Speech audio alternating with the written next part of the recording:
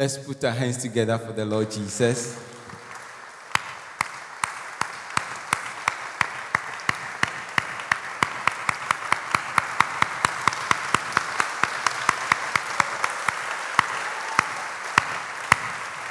You can add a shout unto the name of the Lord. Because the Lord has been so gracious to us and He has blessed us. Hallelujah.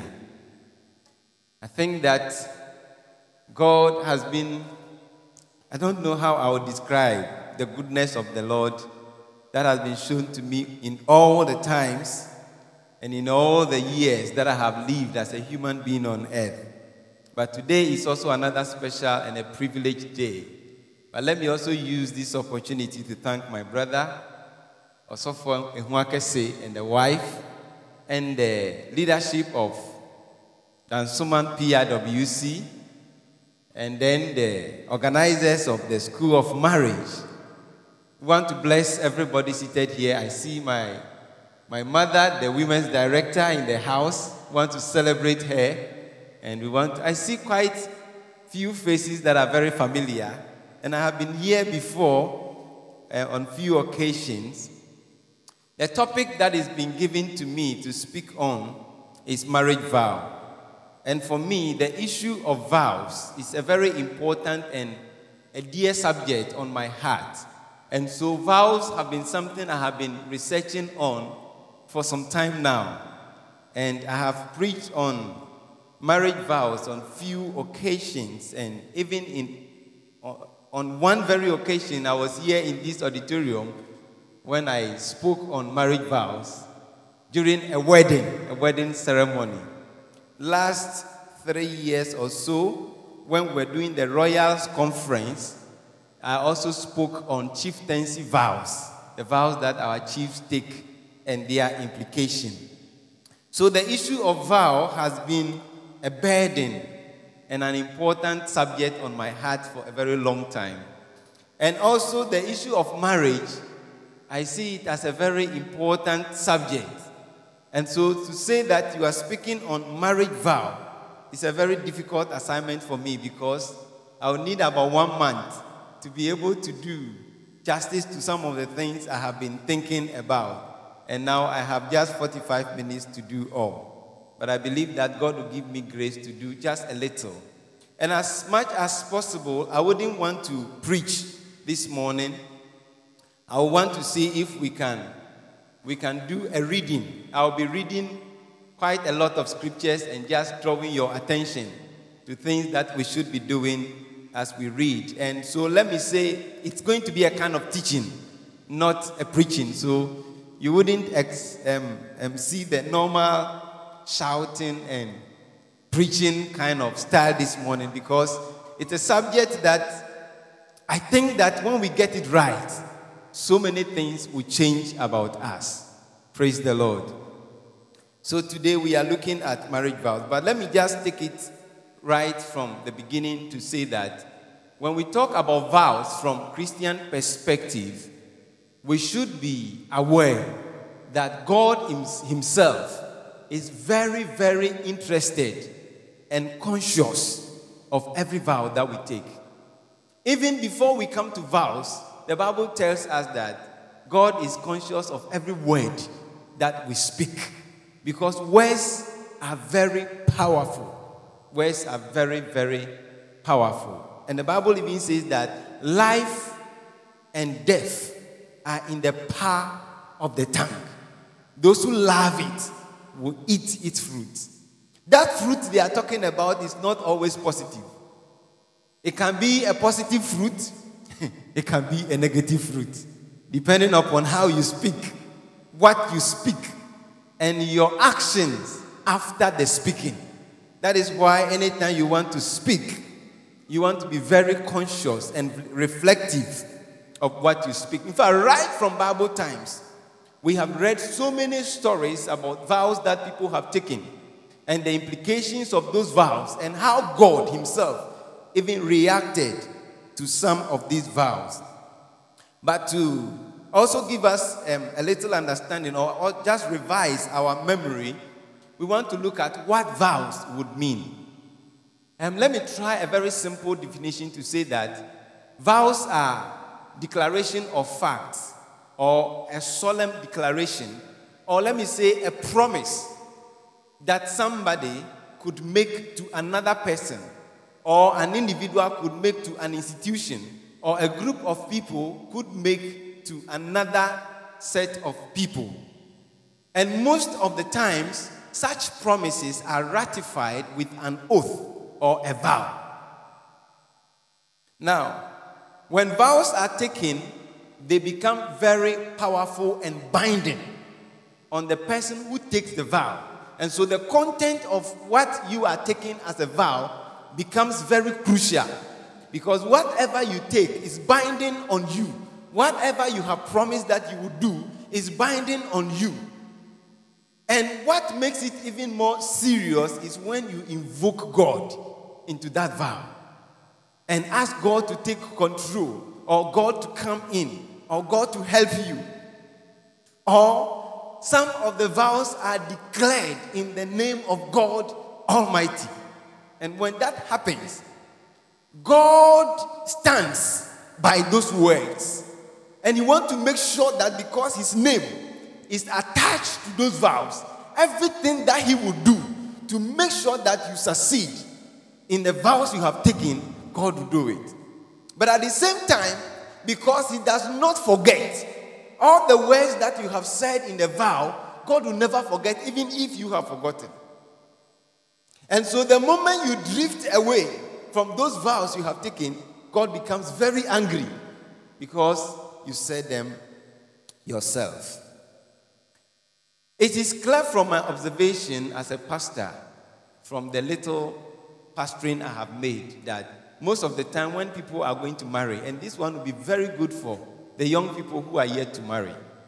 Most of the time when people are going to marry and they say they are preparing for their marriage, what they are actually doing is preparing for two ceremonies. They are preparing for their customary marriage ceremony and their wedding ceremony. Frankly speaking, most of the young people, when they say we are preparing for marriage, they are really preparing for the ceremonies rather than the marriage. So people don't prepare actually for marriage. They prepare for these ceremonies. So they have a very wonderful, what they call engagement. Very wonderful customary marriage or engagement. Then they have a flamboyant and a grandiose wedding. And when they finish, they are confused because they have not prepared for the rest of what happens after that. But you see, preparing for marriage is preparing for life. Preparing for marriage is preparing for life. Marriage is a lifelong institution, which we actually know.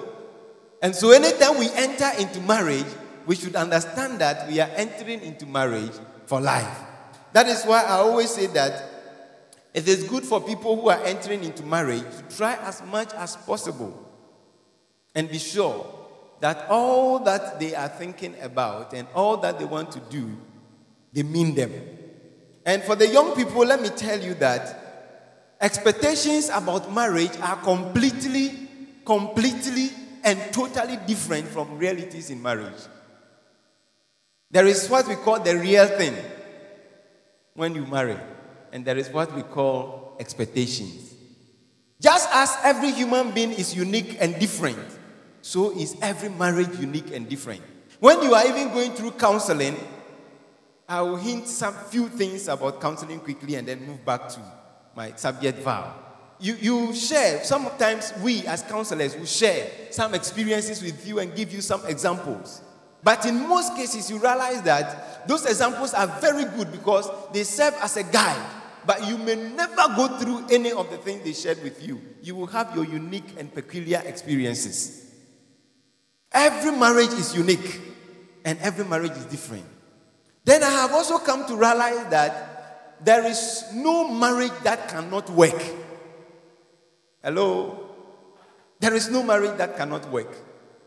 The only thing that doesn't make marriages work is when people don't have the right understanding of marriage. And when people enter into marriage with the wrong motives. It is not about character. It is not even about compatibility.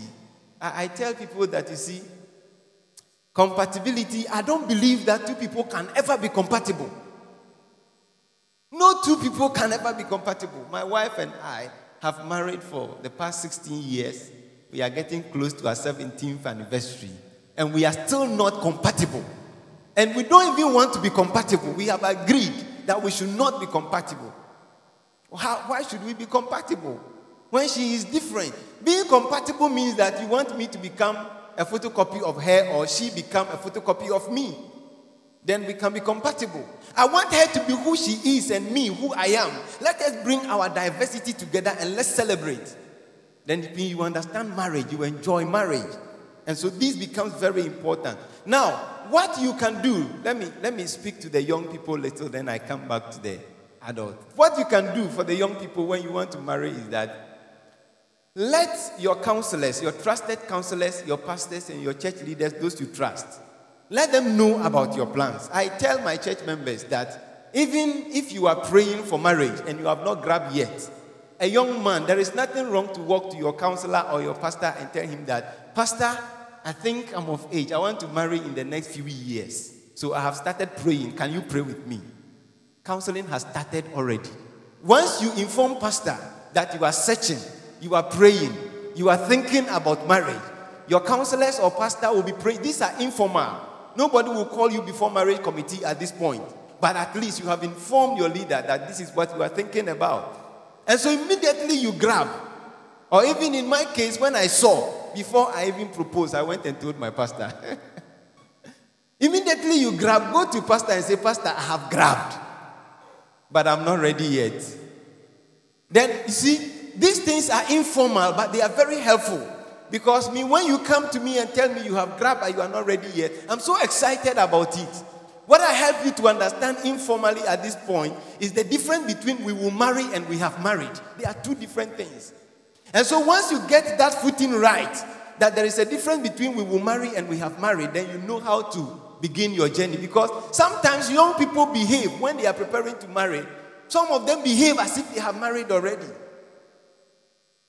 And so once I give you some of these lights, some of these guidelines, and of course you continue to pray for such people. And when you are getting ready, you say, Pastor, I think that I'm ready now. Within the next 6 months, 7 months, I want to marry. 6 months, 7 months means you are ready now. Then we can start a formal, I can now tell you now, if you are ready, then go and put it into writing. Then the formal things will start. But sometimes young people will go and propose, do everything. They have even planned their marriage. Some of them have even sewn their wedding gown and everything. It's only left with the date, so they come and inform the presbytery that we want to marry. Before you start counseling with them, they have done all the things that would have been done already. And so there is not much help that you can be given. So young people, if you don't want to make the mistake that some of the adults have made, please declare your asset as early as possible. What did I say? So those of you who are thinking I have not yet declared your asset, after here, go see your elder, your counselor, your pastor, whoever you trust, you can talk to the person. Quickly go and start declaring your intentions and assets. And the ladies, you see, in African society, it's not an easy thing for a lady to go and see a young man and propose. Few are able to do, but majority, in fact, our society doesn't give us that opportunity. But there is nothing wrong to go to pastor and say, Pastor, I think I am praying for and believing God for a partner. Pastor, can you pray with me? There is nothing wrong. Or go and tell your pastor's wife, Sofmame, I think that where I am now, I have got to the age I want to marry. I am praying and believing God. Mommy, can you pray with me? So Sofmame knew that. Immediately a young man comes, you say, Mama, somebody has come, but I'm not yet sure. Can you still pray with me so that the light will be clear? When you say yes, then you go and tell her, Mama, I have said yes. Or you go and tell your counselor, I've said yes, but we are not ready yet. The same process will happen. May God give us grace. Now, I quickly want us to go to the Old Testament, a story that I think helps me to give a very good background of how God looks at vows. And then we look at that. Then after that, we look at our Church of Pentecost marriage vow. I'll be reading that vow here. Then we look at the pieces of words that are in the Church of Pentecost marriage vow. And then I can rest my case. So let's go to Joshua, the book of Joshua, chapter 9. We are going to read quite a lot from Joshua. So if the IT team can help me so we can be reading on the screen together. We are starting from verse 1. Joshua chapter 9. We are starting from verse 1. First, we'll read up to verse 6, and then later we'll continue. If you have NLT, that should be fine, but if you don't, NIV is fine. So let's read. Now all the kings west of the Jordan River, heard about what had happened. These were the kings of the Hittites, the Amorites, the Canaanites, the Perizzites, the Hivites, and the Jebusites, who live in the... Hey, what is happening? Have you changed it? And the Jebusites, who lived in the hill country, in the western foothills, and along the coast of the Mediterranean Sea, as far as north of the Lebanon mountain. Let's go. These kings combined their armies to fight as one against Joshua and the Israelites. But when the people of Gibeon heard what Joshua had done to Jericho and Ai, they resorted to deception to save themselves. They sent ambassadors to Joshua, loading their donkeys with withered saddlebags and old parched wineskins. They put on worn-out parched sandals and ragged clothes, and the bread they took with them was dry and moldy. Verse 6. When they arrived at the camp of Israel at Gilgal, they told Joshua and the men of Israel, "We have come from a distant land to ask you to make a peace treaty with us." Amen. Now, this is the story about the Israelites when they left Egypt, and finally God led them 40 years, so many things happened, and they entered the promised land. After they entered the promised land, they went in. Actually, God told them that all the people there are giving you power to dislocate them and finish all of them. Destroy everybody, and don't leave any one of them. Because if you leave them, they will become thorns, and they will become troubles for you. So they were poised for power. And so the people in the land also heard about all that God has done for Israel from Egypt through the lands when they were coming. Even to the extent that when they got to the powerful city of Jericho, what happened to the walls of Jericho? They heard it. And the small city of Ai, what happened to them? They also heard it. So when the Israelites arrived, they were terrified. So they had a meeting and said that none of us will be able to fight against Israel. So let's bring our forces together. Maybe when we become one huge army, we can defeat them.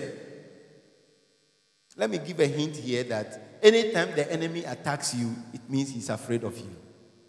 I didn't hear an amen. The enemy attacks always because he's afraid of us, children of God. The enemy is always afraid. So the people were gathering themselves to fight Israel because they were afraid of Israel. But one of the tribes called the Gibeonites, they said that this plan is good, but these people, Israel, we know them. No matter how powerful we become, we may not be able to defeat them. So as for us, we are not part of that plan. So they left and they organized themselves and said, we will use deception. So they decided to go and deceive Joshua and the people of Israel so that they can make a treaty with them and ratify it with an oath and declare that they will never kill them. But they devised a means of doing that. So personally, what I realize is that if the enemy wants to fight you and he's afraid, and he knows that by fighting he cannot overpower you, he will use a scheme.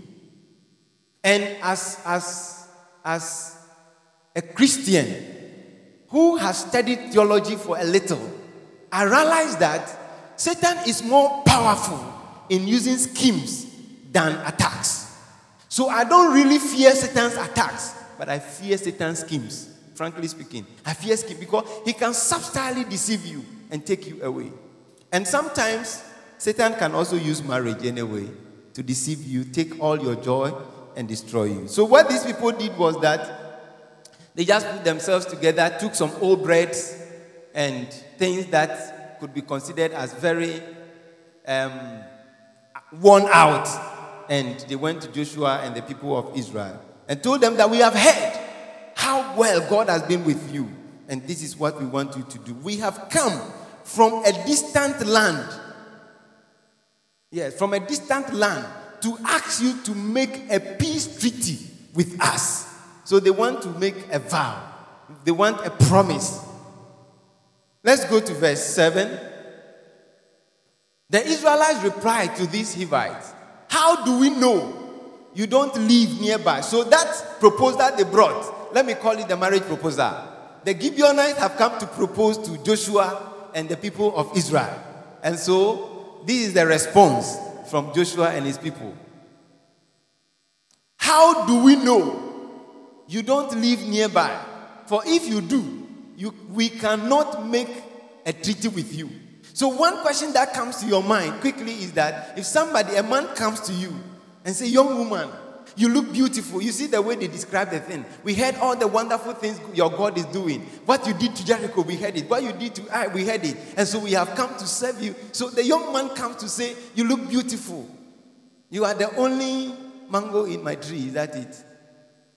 The only monitor for my CPU. And then they say all kinds of things. And the one I like best is that they say, I'll give you my heart and use cover tray. So after they told you all that, then they say, will you marry me? All right. What questions come to your mind? Some people will want to know that, don't you have any girlfriend? Don't you have a wife? So they try to ask questions. That is exactly what Joshua and his people were. How do we know that you don't live nearby? How do we know that what you are saying? The Bible says that many a man claims to have unfailing love, but a faithful man who can find.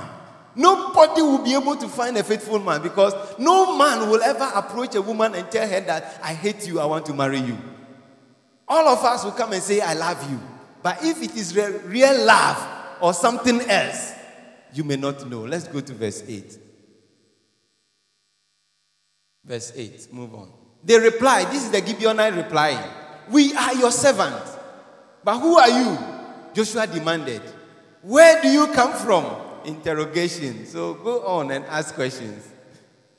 They answered, your servants have come from a very distant country. We have heard of the might of the Lord your God and of all he did in Egypt. Go on. We have also heard what he did to the two Amorite kings east of the Jordan River, King Sihon of Heshbon, and King Og of Bashan, who lived in Ashtaroth. Let's go. So our elders and all our people instructed us, take supplies for a long journey, go meet with the people of Israel and tell them, we are your servant. Please make a treaty with us. Please marry me. So they have repeated it. Let's go. This bread was hot from the ovens when we left our homes. But now, as you can see, it is dry and moldy. So the deceptions have come in. In fact, they took dry bread. But they are saying that the bread was hot when we took it. But now, by the time we got here, because of the distance, some of them will come and tell you that I had a dream. I had a dream that you were falling from a tall tree. And then I jumped and I grabbed you. I was just walking when all of a sudden a light flashed. Then I couldn't see again. And then somebody held my hand. When I opened my hands, it was you. So they tell you all kinds of stories. That is what these people are doing now. Let's go on and hear their stories. Verse 13. These wineskins were new when we filled them, but now they are old and split open, and our clothing and sandals are worn out from our very, very long journey. One young man was telling me, he came to my house, and there were scratches by the side of his car.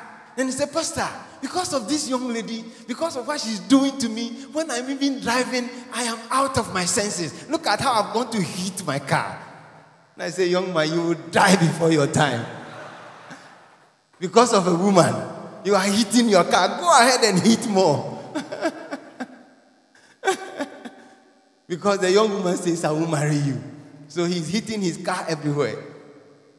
So they do all kinds of things.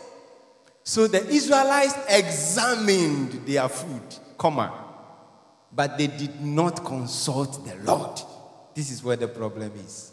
So after the people wrapped them, after they yoked them and gave them all the nice things, then they went and examined the bread, examined their clothing, examined their sandals. What do we examine now? When the young men want to marry, they want to look at the shape of the woman. Is it Coca-Cola or Fanta or beer bottle or what is it? Which bottle? So they examine the shapes, they examine the eyes, they examine the hair, they examine this kind. Then the young women, what do they examine? In our days, people were examining bicycles and and black and white TV. Now they want to see which car the man is driving. Okay, which phone are you using? Is it the Yam or iPhone? So they examine so many things. But the real thing, inquiring of the Lord, consulting the Lord, most people fail to do. And that's exactly what Joshua and his people did. Let's move along. Then Joshua made a peace treaty with them and guaranteed their safety. And the leaders of the community ratified their agreement with a binding oath without consulting the Lord. Anytime you go and make an oath without consulting the Lord, my friend, my brothers, my sisters, my fathers, you are in trouble. May God give us grace. May God give us grace. But there is something strange about this we'll see. 3 days after making the treaty, they learned that these people actually lived nearby, so it was a lie.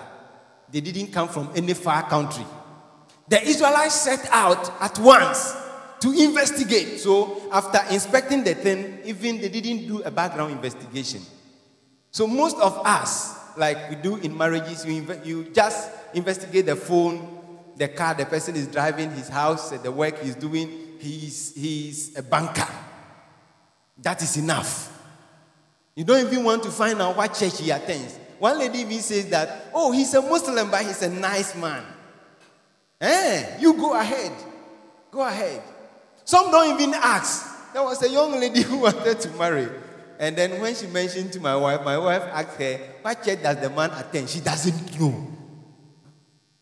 And you have agreed to marry the person. You don't even know what church he attends. Whether he is a Christian or not. Whether he is a Mormon or not, you don't even know. But you have accepted anyway because he has a nice car. One of them told the pastor that, oh, the man says he's a Muslim, but I can still go to my church. He has no problem at all. Go ahead. All right. The Israelites set out to investigate and reached their towns in 3 days. The names of these towns were Gibeon, Kephirah, Beeroth, and Kiriath Jearim. But the Israelites did not attack the towns, for the Israelite leaders had made a vow to them in the name of the Lord, the God of Israel. Full stop. I'll stop there for some time. When they even realized that this vow we have taken was out of deception. If you go to legal terms, sometimes people, I don't understand well, but I heard that if based on falsehood, somebody has made you make some vow, it is nullified. But this one, it is not. It is not. From biblical point of view, you can't say that he deceived me. No. They say we can't because we have made vow in the name of the Lord our God, the God of Israel. The people of Israel grumbled against their leaders because of the treaty. But the leaders replied, since we have sworn an oath in the presence of the Lord, the God of Israel, we cannot touch them. Full stop. So after you have made a vow, you are done. You are finished. Not that you are finished in the negative sense. You are finished making the vow. And the rest of it, you have to live with it, positive or negative. But I have a good news for you in this. Even if there is a deception, after you have made a vow, something can be done. Not to reverse the vow anyway, to make that mistake to work. Hallelujah. Yeah, I think we should just jump from now because I'll be talking about a few other things somewhere. Let's go to chapter 10. Chapter 10, verse 5. Let's start from verse 5. Now, after they have made a vow, they realize that because of the vow, they cannot change their decision, and they would have to just live with the people, no matter how the people grumbled.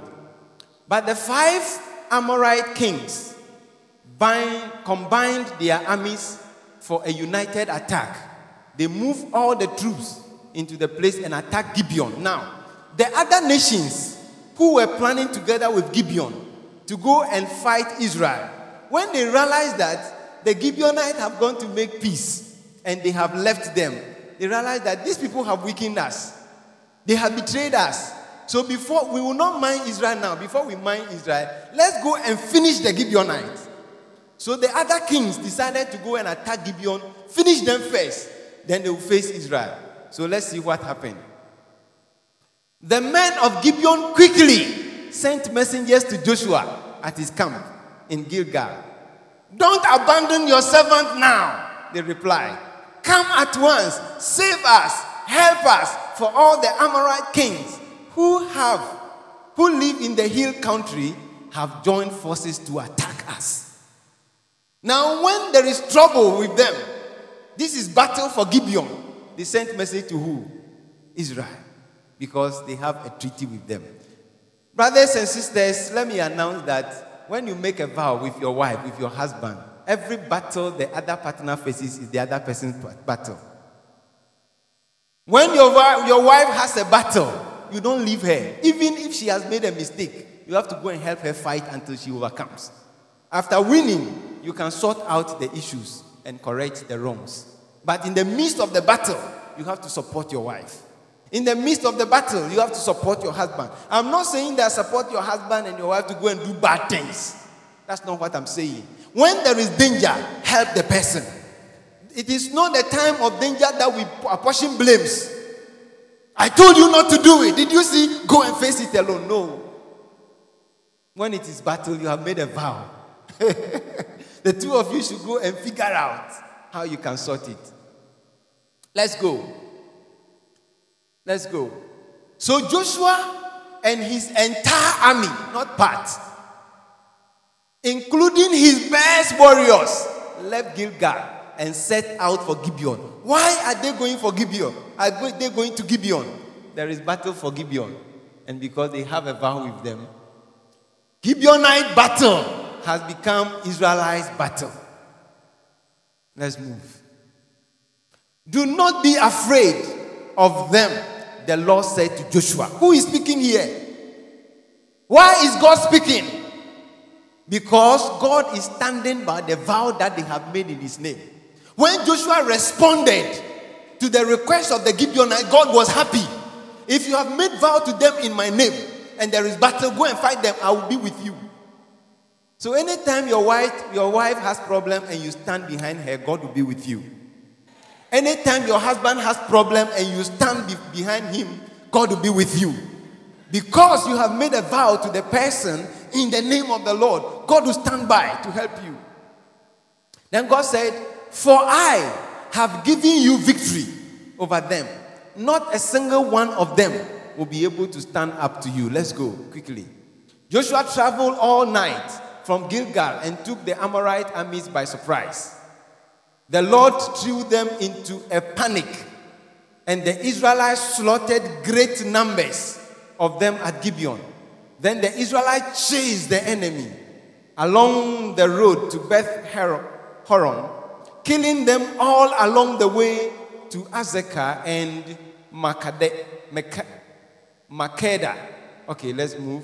As the Amorites retreated down the road from Beth Horon, the Lord destroyed them with a terrible hailstone. So listen. Now, the Israelites were striking the people, killing them, so they were running away. And I think some of them were so fast that they were able to escape the terror of Israel. Then God himself began to throw hailstone. Look, when you stand behind each other, The battles that are beyond you, God will fight for you. God will fight for you. Where am I? Terrible hailstorm from heaven that continued until they reached Azekah. The hail killed more of the enemy than the Israelites killed with the sword. So God even killed more of the enemy that they themselves killed. Put your hands together for the Lord. Let's move on. On that day, the Lord gave Israelites victory over the Amorites. That day, the Lord gave the Israelites victory over the Amorites. Joshua prayed to the Lord in front of all the people of Israel. Now listen to the prayer Joshua prayed that day. This is not Israel battle. This is Gibeonite battle. But something happened that day. He said, let the sun stand still over Gibeon and the moon over the valley of Aijalon. Let's move. So the sun stood still and the moon stayed in place until the nation of Israel had defeated its enemies. Is this even not recorded in the book of Joshua? The sun stayed in the middle of the sky and it did not set us on a normal day. I am so thrilled by this part of the story that God could do such a miracle when Israel was not fighting their own battle but just helping their servant. You see, some of the greatest miracles that will happen in your life is when you are supporting your spouse. I didn't hear an amen. A lot of people miss their miracles because they leave their spouses to go and fight battles alone. So you miss a lot of miracles. If you can only stand by whoever you have taken a vow with, in times of difficulties, in good times, in bad times, in struggling moments, that is the time. I remember this gentleman who had a sickness that had been troubling him. Anytime he talked to the wife is like, you like that kind of thing too much. Today my here, tomorrow my here. So the guy also got fed up and decided that when something is wrong, I won't tell my wife again. And beloved, when your husband or your wife get to that situation, it's dangerous. Because if I can't tell my wife that my here, who should I tell? And so this gentleman was sick, went to hospital without informing the wife. I was looking for him. I went to the wife. Where is your husband? She doesn't know. The phone was off. It was the following day. Was it the following day? Yeah, that I got the man on phone. Where are you? He said, I'm on admission at the hospital. Admission and your wife is not aware. He said, leave her. If I tell her, she'll be complaining. So I went and told the wife. And when we got to hospital, there was drip. In fact, you see the condition in which the man was. It was so bad. I tell you, beloved, when your husband comes, when your wife comes, even if she says that my finger is paining me, you know it's not realistic. Or maybe my fingernails is paining or my hair is paining me. You just look at the fingernails and say, oh, fingernail, don't pain my wife. Oh, please, fingernail, stop, eh? It will be well. That one alone is healing. That one alone is healing. Don't tell her, oh, pesado, you like that too much. No, there is nothing like that. Every battle is for us. Let's go. 14. There has never been a day like this one, before or since, when the Lord answers such prayers. Surely, the Lord fought for Israel that day. There has never been a day, before then or after that God has answered such a prayer. I don't know if you have seen it before, that the sun has stood in the middle of the sky. That's our case there. Let's now go to, let's go quickly to 2 Samuel chapter 21, and then I will conclude there and quickly talk about the vow. I think my time is up. So let's go to 2 Samuel chapter 21. We'll read verse 1 and 2. 2 Samuel 21, verse 1 and 2. Something happened so many years after this vow. They decided to live with them. And so they never killed them because of what the vow their leaders have taken. They live with them and God prospered Israel. God helped Israel. God blessed Israel because they live within the words they have spoken. But so many years after, when Saul became king, let's see what happened. Now, even this one we are reading was David's time. but the events of what we are reading happened during Saul. There was a famine during David's reign that lasted for 3 years. So David asked the Lord about it. Why? Why is this famine for 3 years? Drought. All our crops are not producing. And the Lord said, the famine has come because Saul and his family are guilty of murdering the Gibeonites. They are guilty of what? Let's move, verse 2. So the king summoned the Gibeonites. They were not part of Israel. So this is a reminder. That part I'm reading is a reminder. They were not part of Israel, but were all that was left of the nations of the Amorites. The people of Israel had sworn not to kill them, but Saul, in his zeal for Israel and Judah, had tried to wipe them out. And God is now avenging Israel. God is angry with Israel, and there is no rain for 3 years. Their crops were not producing. Things were not going well. Until David has to pray and pray and pray, and God says, I am punishing you because you have decided to wipe away the Gibeonites. Let's move on. Okay, jump to verse 14 for time's sake. Of course, you read the rest. David was trying to ask the Gibeonites, if this is the case, what can we do for you so that God will have some mercy on us? So when David asked them, the Gibeonites said that we won't take money from you, we won't take silver from you, we won't take anything, but go to the house of Saul and give us only 7 men from his house so that we will also kill them. Then our anger will subside. That is all we want from you. And David really went to the house of Saul. Whether you are Saul's grandchild or something, once you come from Saul's descendant, he will grab you. And when you read the scriptures, this one I think, the same 2 Samuel chapter 21, verse 7. Go to verse 7. Go to verse 7 and let's see. The king spared Jonathan's son Mephibosheth. When he was picking the men to go and give to the Gibeonites to kill, he spared Mephibosheth. And the Bible gave us the reason. Who was Saul's grandson? Because of the oath David and Jonathan had sworn before the Lord. So when he was even picking the people, anybody belonging to the descendants of Jonathan, David didn't pick because David has also made an oath with Jonathan. Because of that oath, if you belong to Jonathan, even though you are a descendant of Saul, you are spared. So oath become very powerful. Very, very powerful. But then he picked the rest of the people and took to them, and they also did what they want. Let's go to verse 14. Verse 14. Then the king ordered that they bury the bones when they killed the people. They buried the bones in the tomb of Kish, Saul's father, at the town of Zelah in the land of Benjamin. After that, God ended the famine in the land.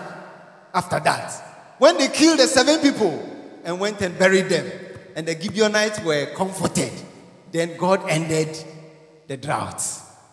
You see, a lot of us are suffering drought in our marriages. You can go to any prayer camp. You can run anywhere. You can do anything you can do.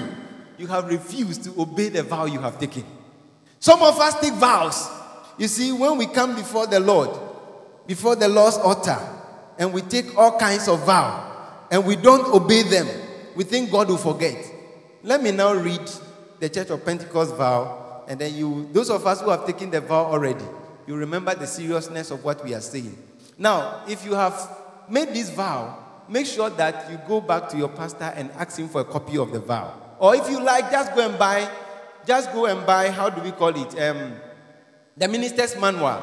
The Church of Pentecost ministerial manual. Everybody can buy. Even if you are a member, you can buy. There is no law against that in the church. Go and buy one and be reading through the vow you have taken. And those of you who are yet to do it, when you are going through counseling, request from your counselors or your pastor if you can get a copy of the vow. Normally, I do that. Before you marry, I give you the vow. I say, go and read it and be sure you want to take it. I don't want you to say the pastor said I should say these words after him. So go and read it yourself. If you don't want to take it, come and tell me, Pastor, I don't want to say these words. Praise the Lord. Now, the minister starts. I jump some of the things. The minister says that I require and charge you both, as you will answer at the day of judgment, when the secrets of all hearts are made known, that if either of you knows of any lawful impediment, why you may not be joined in marriage, confess it now. And you say you don't know anything. But you remember the pastor says, as you will answer on the day of judgment. So that vow, the way it starts, is already dangerous. Whatever you say on the day of judgment, the law people will tell you that you have the liberty to keep quiet because everything that you say will be held against you at the law court or something. And so whatever vow you are taking here, God will remember it on the day of judgment. If you say all the things, blah, blah, blah, blah, and you treat your wife anyhow, go appear before God that day and you will see. He will throw you to hell because of the vow. If you don't obey them anyway. I'm not saying don't take the vows. Let me just mention to you that vows are not just bad. Quickly, maybe this one, just 2 minutes. Let me go back to Hebrew and tell you that even God takes vow. Hebrews chapter 6, verse 16. Hebrews 6:16. I wanted to jump that, but I think it's very important. He said, when people take an oath, they call on someone greater than themselves to hold them to it. So when we call God to hold us to the vow, it's not bad. To hold them to it. And without any question, that oath is binding. So anytime you take a vow, the vow binds the two of you to make sure the things you have said, you do them. Next verse. God also bound himself with an oath so that those who receive the promise could be perfectly sure that he will never change his mind. And so when you take an oath and you call on someone greater, you call on God to be witness, it means that you are telling the partner that I will never change my mind. Be rest assured, you can fall on me. In Akan, they say, when the person takes the vow, you can trust him. You can trust her. But when she is putting her head on you and you swerve her and she hits her head on the ground, you appear before the judgment throne. Okay, let me come back and read the rest of the vow. You can read that scripture and then, but coming back to the vow, the minister would ask the bridegroom, of course the bride will also say this thing that I do solemnly and faithfully declare that I do not know of any lawful impediment why I, Christian Chepwe, may not be joined in holy matrimony to Olivia Chomana. That time she was Chomana, so that is what I said. Now, I do solemnly means that with reverence to God, and faithfully means that there is no lie in what I'm saying. Then the minister will continue to say, will you have this man or will you have this woman standing here to be your wedded husband or your wedded wife, to live together after God's ordinance, to live together, not to live apart, to live together. That living together is not necessarily means that the two of you are together. There are some people who are in the same room, but they are so wide apart. They are not even roommates. God have mercy on us. To live together after God's ordinance in the estate of matrimony. Will you love her? That word is an abused word. This is one of the reasons why I needed about 1 month to treat this topic, because if we want to explain the meaning of love itself now, it's a different thing altogether. So that word you have said, they are asking, would you love her? Means that you love her. I can't talk about it, unfortunately. Will you comfort her? Comfort. Let's leave that. Will you honor her? That word is deep. From that day you take the oath, your wife become honorable. Just like the way we call the politicians honorable. The real honorable in your life is your wife or your husband. So from that day, you cannot say anything to her or him anyhow. Sometimes because of familiarity, the way we talk to our wives, the way we talk to our husbands. I'm guilty of that. I myself and my wife, we discovered it in the journey of our marriage. Then I told her that no, I realized that the way I talk to you It's not how we should talk to an honorable. And so I want to learn to change it. So anytime I talk to you like that, draw my attention. Sometimes she doesn't do. But when I do that, I remember. And so I became conscious. By the grace of God, now it's going away. It's going. I can't say it's completely gone, but it's going away. And surprisingly, when I started doing it to her, it has affected the way she also talks to me and treats me. Then I realized that the thing is reciprocal. And the truth is that I discovered her own first. And I realized that sometimes the way she talks to me, it's not like I am an honorable. Then I realized that it's because I talk to her like that. So I decided not to change her own. Let me change mine, but I'll tell her I'm changing. And when I change, surprisingly, everybody has changed. Praise the Lord. Yeah, so what I'm trying to say is that honorable means that you should respect the person. Respect your wife. Some people talk to their wives anyhow. Don't you know I am the man? Is that what you said in the vow? Did you say in the vow that I am the man, so I will talk to her anyhow? You said I will honor her. Let me just keep. I said I won't explain, so let me go on. And keep her. So please go and look for all these words. Try and find the meaning together. What does it mean to keep her? In sickness and in health. Forsaking all other. Keep only to her as long as you both shall live. If it is so, say, I will. Then you open your mouth and say, I will. Some people will even add, please, I will. Some people will say, please, yes, I will. Me pacho you me pay. The pastor says, say you me pay. Also me pacho you. With the account, that's good. There is nothing wrong to add. But make sure that the you me pay. And yes, I will. You go and obey. Okay, let me read this one. Then, after the pastor had done all those ones, then he said that you should hold your wife and please come, let me hold your hand. He said you should hold your wife's hand and say these words to her. And then you hold each other's hand and then you look into each other's face, eyeball to eyeball. This part of the vow, you are not making it to the people or to the pastor, but you are making it to your wife. He said, you see something happening here. She's holding it for me because I can't hold it. I call upon these persons here present to witness that I, Christian Chepwe, do take you, Olivia Chomana, to be my lawful wedded wife, to have and to hold. That is where the problem is. Please go and look for the meaning of to have and to hold. It is not a poem you have recited. It's a vow you have taken. To have and to hold. From this day forward, for better, for worse, for richer, for poorer, in sickness and in health, to love, the love has come again, and to cherish. Do you understand the meaning to cherish? What kind of things do you cherish? Till death do us part, according to God's holy ordinance. And now, therefore, I give you this token of my love. Please, you can. Let me do one before you go. You can have your seat, please. Hug is a very powerful medicine. Every morning, just hug each other and tell each other, I love you. It's very wonderful and very powerful. That is one of the things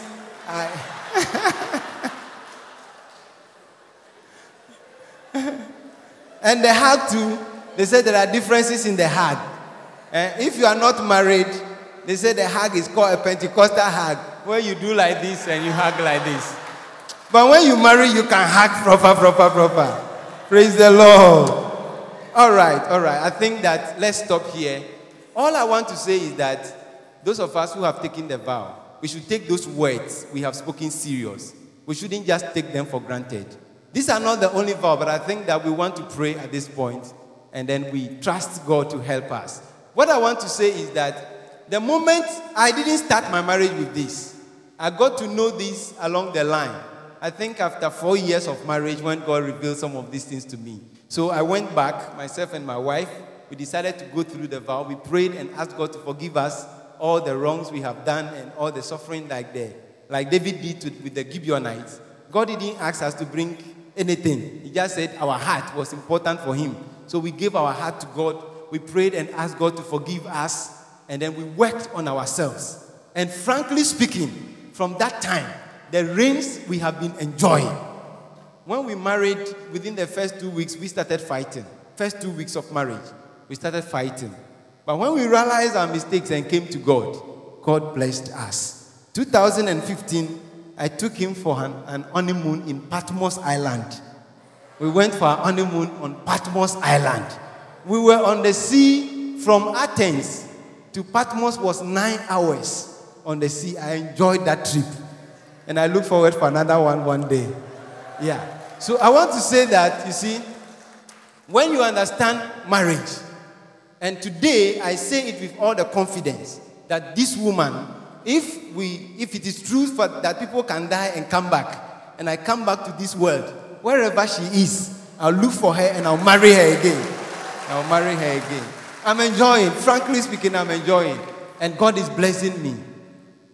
So do you. Okay, so she said she will also look for me. Yeah, so every marriage can work. Of course, I said that no two marriages are the same. But from how we started, in fact, if I were not a church elder, I would have divorced her long ago. And if she was a deaconess before we married, she would have also divorced me because things were so rough. But today, I was like, I can't believe we are the people behaving like this. So every marriage can work if you understand the vow. And you go back to the drawing board and you confess to each other that I have been very wicked to you. I have treated you badly. I didn't obey my vow. Forgive me. And you forgive each other and you pray. God will open the heavens. Rains will begin to fall upon your marriage. And things will begin to work out. Shall we rise to our feet? My name is Rade. Obey kwine bi. Ah, mame. My name is Rade. Obey kwine bi. Ah, mame. Oh, Sanebo Brava.